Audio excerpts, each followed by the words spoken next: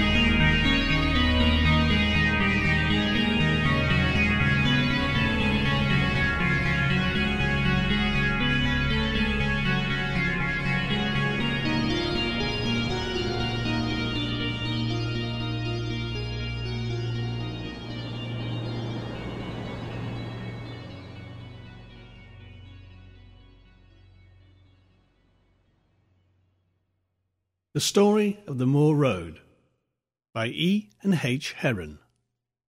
The medical profession must always have its own peculiar offshoots, said Mr. Flaxman Lowe. Some are trades, some mere hobbies. Others again are allied subjects of a serious and profound nature. Now, as a student of psychological phenomena, I account myself only 2 degrees removed from the ordinary general practitioner. "How do you make that out?" returned Colonel Dameley, pushing the decanter of old port invitingly across the table. "The nerve and brain specialist is the link between myself and the man you would send for if you had a touch of lumbago," replied Lowe with a slight smile. "Each division is but a higher grade of the same ladder, a step upwards into the unknown. I consider that I stand just 1 step above the specialist who makes a study of brain disease and insanity. He is at work on the disorders of the embodied spirit, while I deal with abnormal conditions of the free and detached spirit." Colonel Dameley laughed aloud. "That won't do, Lowe. No.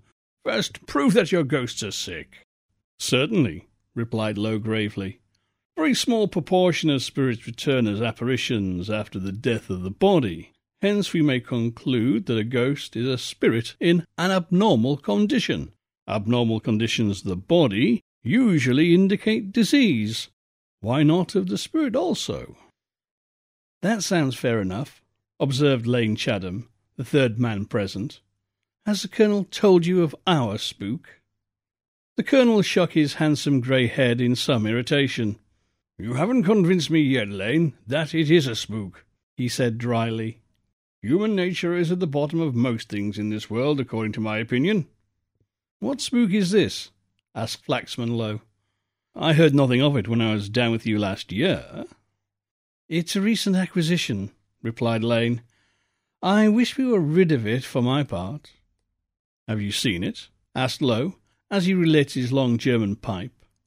"Yes, and felt it." "What is it?" "That's for you to say. He nearly broke my neck for me, that's all I can swear to." Lowe knew Chatham well.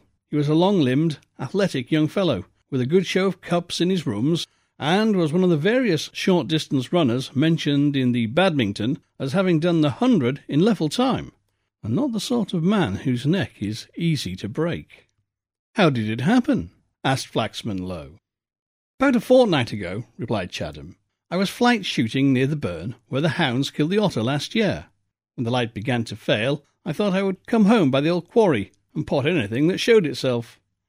As I walked along the far bank of the burn, I saw a man on the near side, standing on a patch of sand below the reeds and watching me. As I came nearer, I heard him coughing, It sounded like a sick cow. He stood still as if waiting for me. I thought it odd, because among the meres and water meadows down there, one never meets a stranger. Could you see him pretty clearly? I saw his outline pretty clearly, but not his face, because his back was towards the west. He was tall and jerry-built, so to speak, and had a little head no bigger than a child's. And he wore a fur cap with queer, upstanding ears. When I came close, he suddenly slipped away. He jumped behind a big dyke, and I lost sight of him. But I didn't pay much attention. I had my gun, and I concluded it was a tramp. Tramps don't follow men of your size, observed Lowe with a smile. This fellow did at any rate. When I got across the spot where he'd been standing, the sand is soft there, I looked for his tracks. I knew he was bound to have a big foot of his own, considering his height. But there were no footprints. No footprints? You mean it was too dark for you to see them? Broke in Colonel Damley. I am sure I should have seen them had there been any, persisted Chatham quietly. Besides, a man can't take a leap as he did without leaving a good hole behind him. The sand was perfectly smooth, because there'd been a strong east wind all day. After looking about and seeing no marks, I went on to the top of the knoll above the quarry. After a bit, I felt I was followed, though I couldn't see anyone. You remember the thorn bush which overhangs the quarry pool? I stopped there and bent over the edge of the cliff to see if there was anything in the pool. As I stooped, I felt a point like a steel puncheon catch me on the small of my back. I kicked off from the quarry wall as well as I could, so as to avoid the broken rocks below, and I just managed to clear them, but I fell into the water with a flop that knocked the wind out of me. However, I held on to the gun, and after a minute I climbed to a ledge under the cliff and waited to see what my friend on top would do next. He waited too. I couldn't see him, but I heard him. He coughed up there in the dusk, the most ghastly noise I ever heard. The Colonel laughs at me, but it was as nasty a half-hour as I care to have. In the end I swam out across the pool and got home. I laugh at Lane, said the Colonel, but all the same, it's a bad spot for a fall. You say he struck you in the back? Asked Flaxman Lowe, turning to Chatham. Yes, and his finger was like a steel punch. What does Mrs. Damley say to this affair? Went on Lowe presently. Not a word to my wife, or Olivia, my dear Lowe, exclaimed Colonel Damley. It would frighten them needlessly. Besides, there would be an infernal fuss if you wanted to go a-flighting or anything after dark. I only fear for them, as they often drive into Nurbury by the moor road, which passes close by the quarry. Do they go for their letters every evening, as they used to do? Just the same, and they won't take Stubbs with them in spite of advice. The Colonel looked disconsolately at Lowe. Women are angels, bless 'em. But they are the dickens to deal with, because they always want to know why. And now, Lowe, what have you got to say about it? Said Chatham. Have you told me all? Yes, the only other thing is that Livy says she hears someone coughing in the spinney most nights. If all is as you say, Chatham, pardon me, but in cases like this, imagination is apt to play an unsuspected part. I should think that you have come across a unique experience. What you have told me is not to be explained upon the lines of any ordinary theory.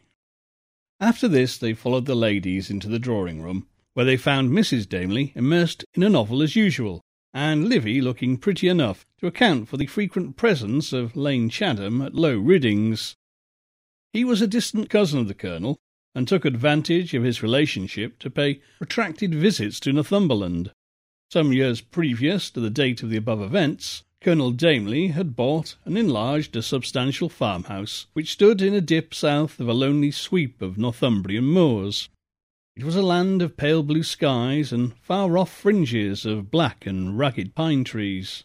From the house a lane swept over the wind-swept shoulder of an upland down to a hollow spanned by a railway bridge, then up again across the high levels of the moors, until at length it lost itself in the outskirts of the little town of Nurbury.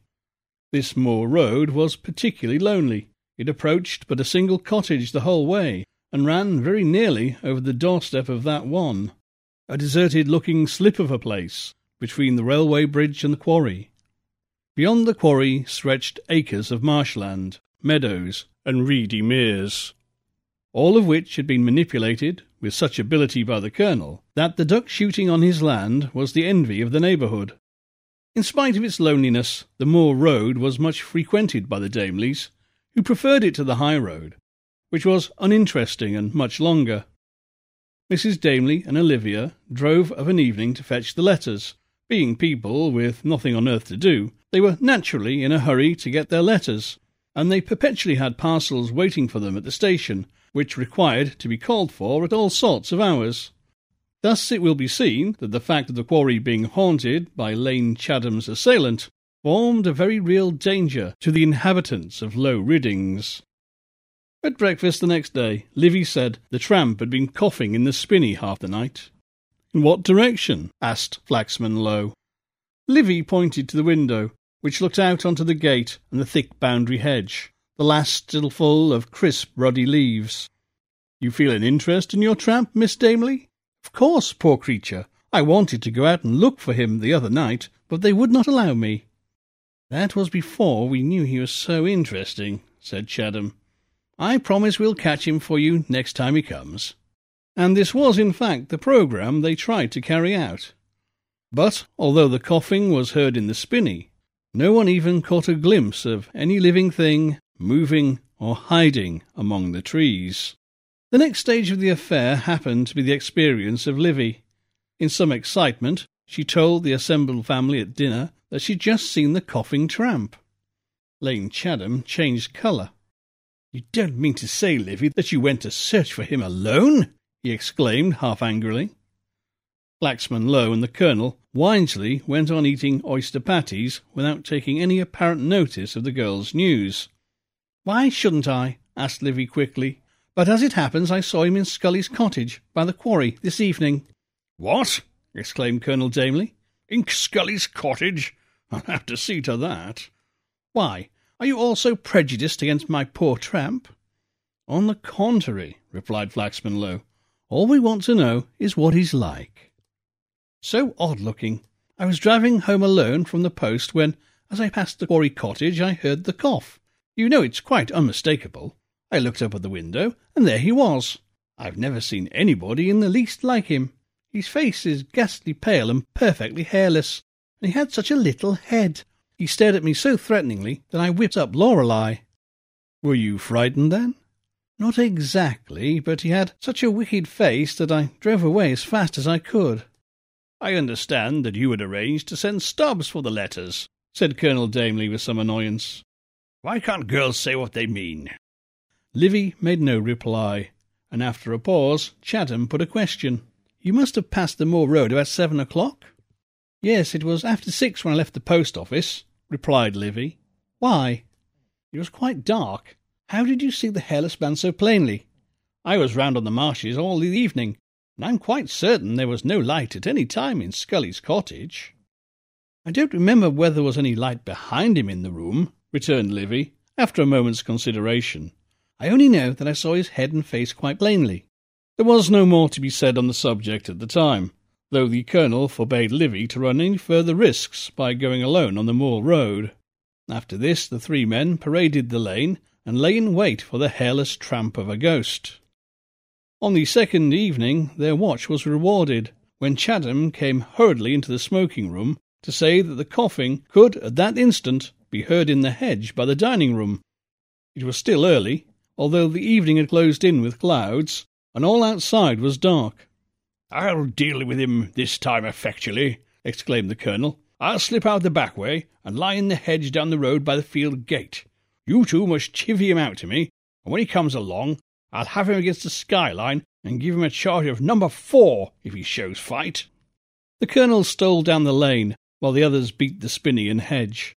Flaxman Low very much chagrined into being forced to deal with an interesting problem in this rough and ready fashion. However, he saw that on this occasion at least it would be useless to oppose the Colonel's notions. When he and Chadham met after beating the hedge, they saw a tall figure shamble away rapidly down the lane towards the Colonel's hiding-place. They stood and waited for developments, But the minutes followed each other in intense stillness. Then they went to find the Colonel. "Hello, Colonel. Anything wrong?" asked Chatham, on nearing the field gate. The Colonel straightened himself with the help of Chatham's arm. "Did you see him?" he whispered. "We thought so. Why did you not fire?" "Because," the Colonel said in a husky voice, "I had no gun." "But you took it with you." "Yes." Flaxman Lowe opened the lantern he carried, and as the light swept round in a wide circle, something glinted on the grass. It was the stock of the Colonel's gun. A little further off they came upon the Damascus barrels, bent and twisted into a ball like so much fine wire. Presently the Colonel explained. "I saw him coming and meant to meet him, but I seemed dazed. I couldn't move. The gun was snatched from me, and I made no resistance. I don't know why." He took the gun barrels and examined them slowly. "I give in, Lowe. No human hand did that." During dinner, Flaxman Lowe said abruptly, "I suppose you lately had an earthquake down here." "How did you know?" asked Livy. "Have you been to the quarry?" Lowe said he had not. "It was such a poor little earthquake that even the papers did not think it worth while to mention it," went on Livy. "We didn't feel any shock, and in fact knew nothing about it until Dr. Petterped told us." "You had a landslide, though," went on Lowe. Livy opened her pretty eyes. "But you know all about it," she said. "Yes, the landslide was just by the old quarry." "I should like to see the place tomorrow," observed Lowe. When the Colonel went off to the coverts with a couple of neighbours, whom he had invited to join him, Flaxman Lowe accompanied Chatham to examine the scene of the landslip. From the edge of the upland, looking across the hollow crowded with reedy pools, they could see in the torn reddish flank of the opposite slope the sharp tilt of the broken slate. To the right of this lay the old quarry, and about 100 yards to the left, the lonely house and the curving road.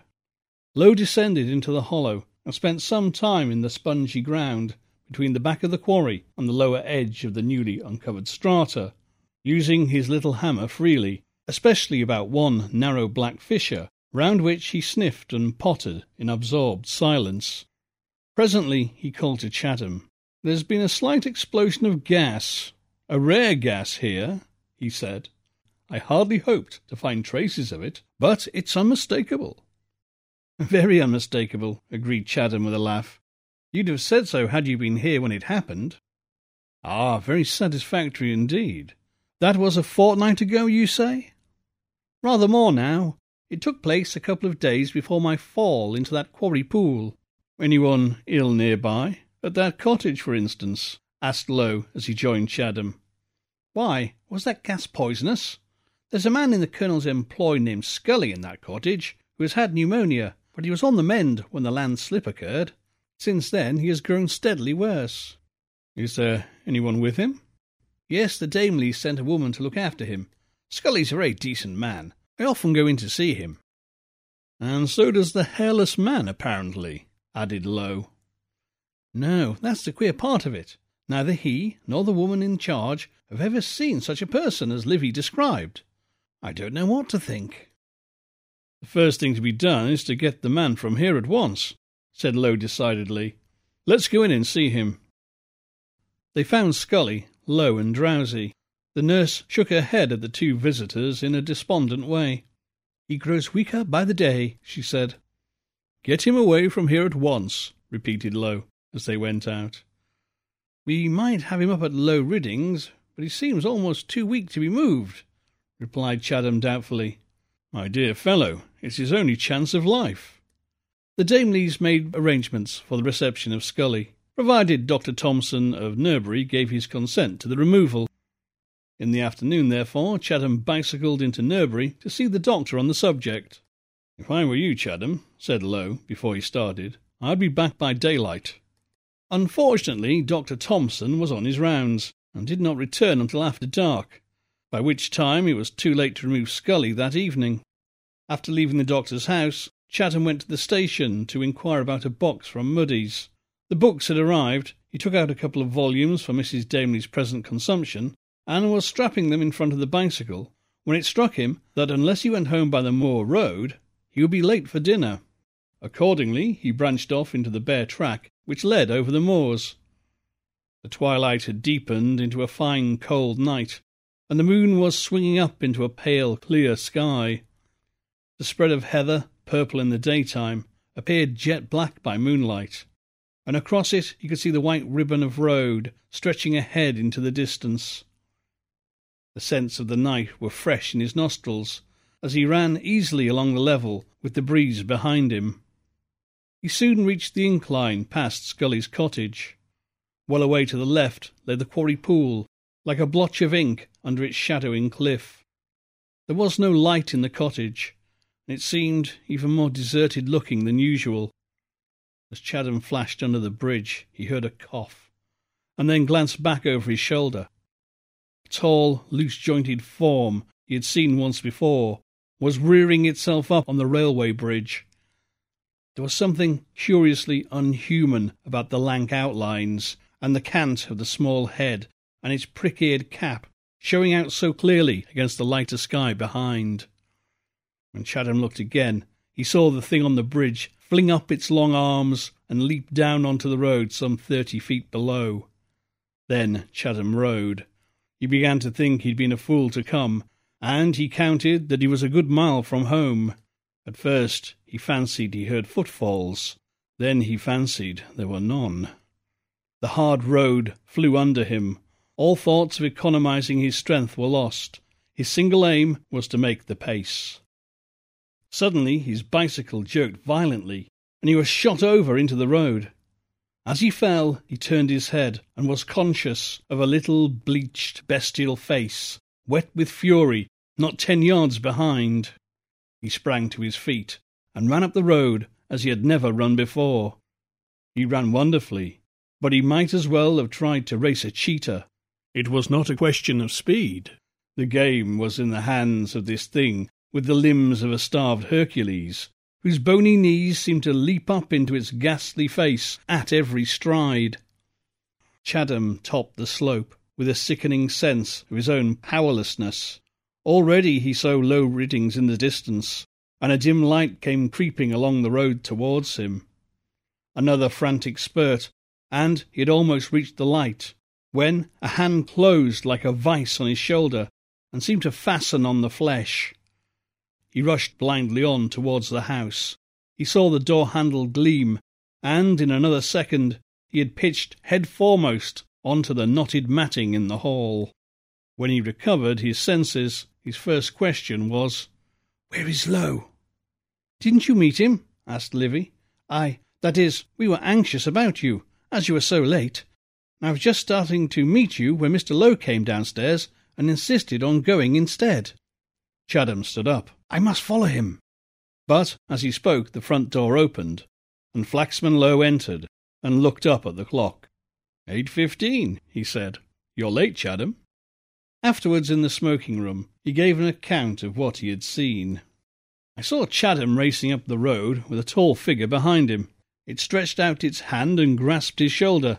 The next instant it stopped short, as if it had been shot. It seemed to reel back and collapse, and then limped off into the hedge like a disappointed dog." Chatham stood up and began to take off his coat. "Whatever the thing is, it's something out of the common. Look here," he said, turning up his shirt sleeve over the point of his shoulder, where 3 singular marks were visible, irregularly placed as the fingers of a hand might fall. They were oblong in shape, about the size of a bean, and swollen in purple lumps, well above the surface of the skin. "Looks as if someone had been using a small cupping glass on you," remarked the Colonel uneasily. "What do you say it is, Lowe?" "I say that since Chatham has escaped with his life, I only have to congratulate him on what, in Europe certainly, is a unique adventure." The Colonel threw his cigar into the fire. "Such adventures are too dangerous for my taste," he said. "This creature has on 2 occasions murderously attacked Lane Chatham, and would, no doubt, have attacked Livy if it had had the chance. We must leave this place at once, or we shall be murdered in our beds." "I don't think, Colonel, that you will be troubled by this mysterious visitant again," replied Flaxman Lowe. "Why not? Who or what is this horrible thing?" I believe it to be an elemental earth spirit, returned Lowe. No other solution fits the facts of the case.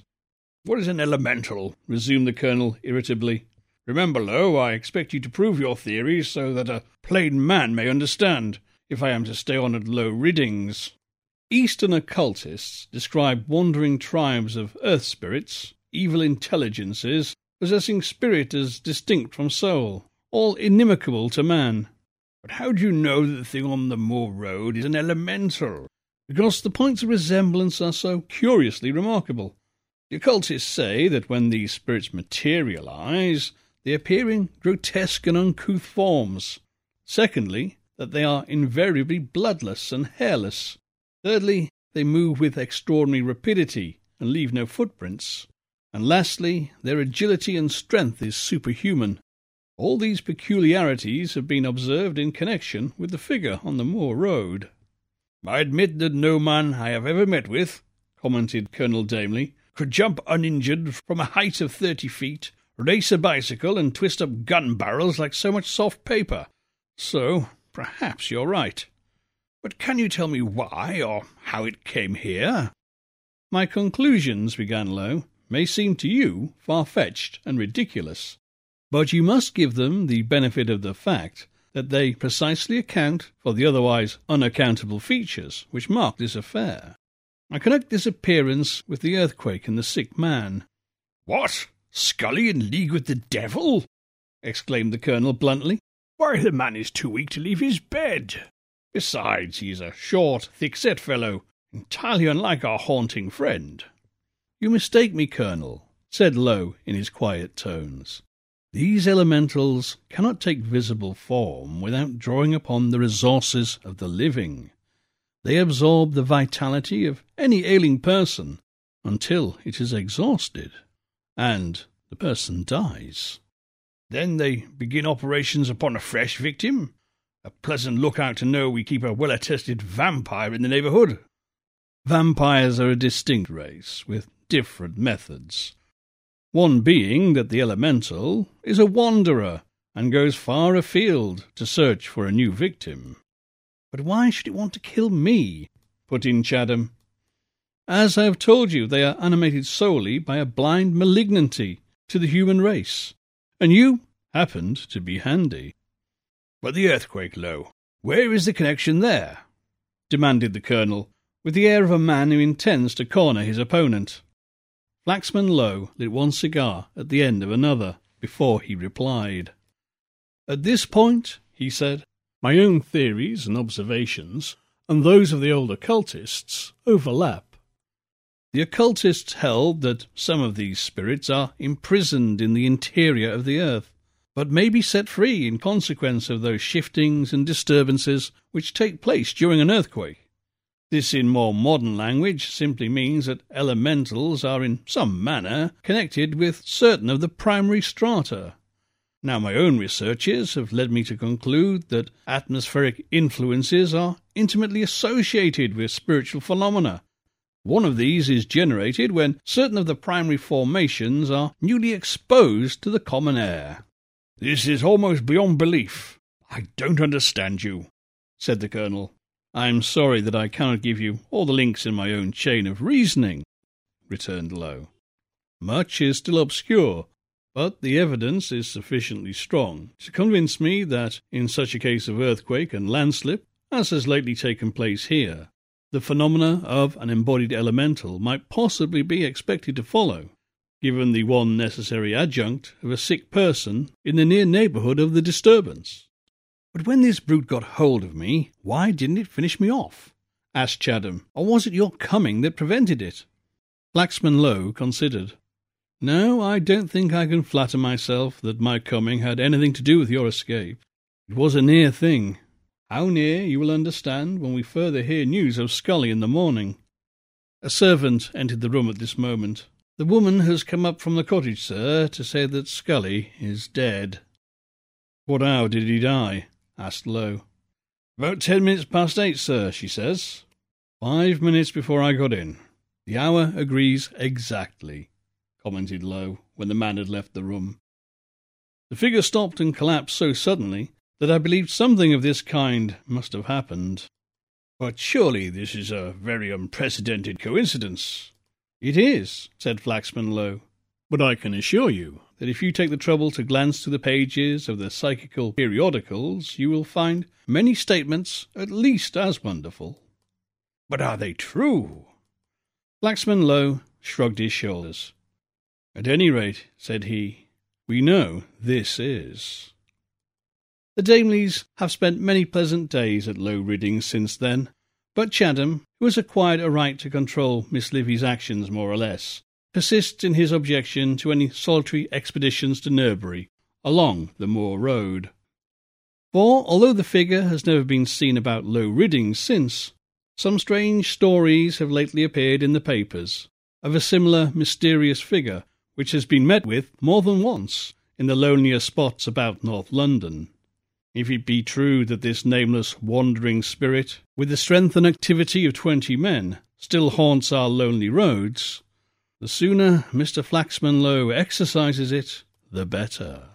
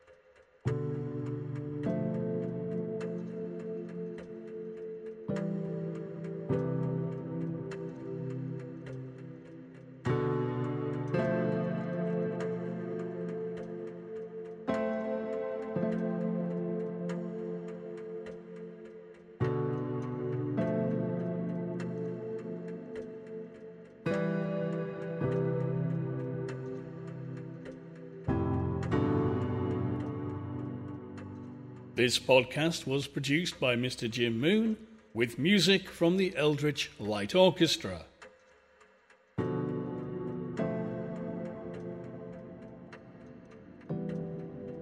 If you enjoyed this show, please consider leaving us a review or a rating so other people can find it. If you really like the show, consider buying us a coffee at ko-fi.com/Hypnagoria or becoming a Patreon at patreon.com/Hypnagoria, where subscribers can get exclusive new shows every month and access the Patreon's-only podcasting vault. For more nonsense, call into our site, hypnagoria.com, where you can find all manner of essays and articles on the weird and the wonderful, plus my other podcasts, plus links to YouTube and all the usual social media gubbins. This has been a Great Library of Dreams production.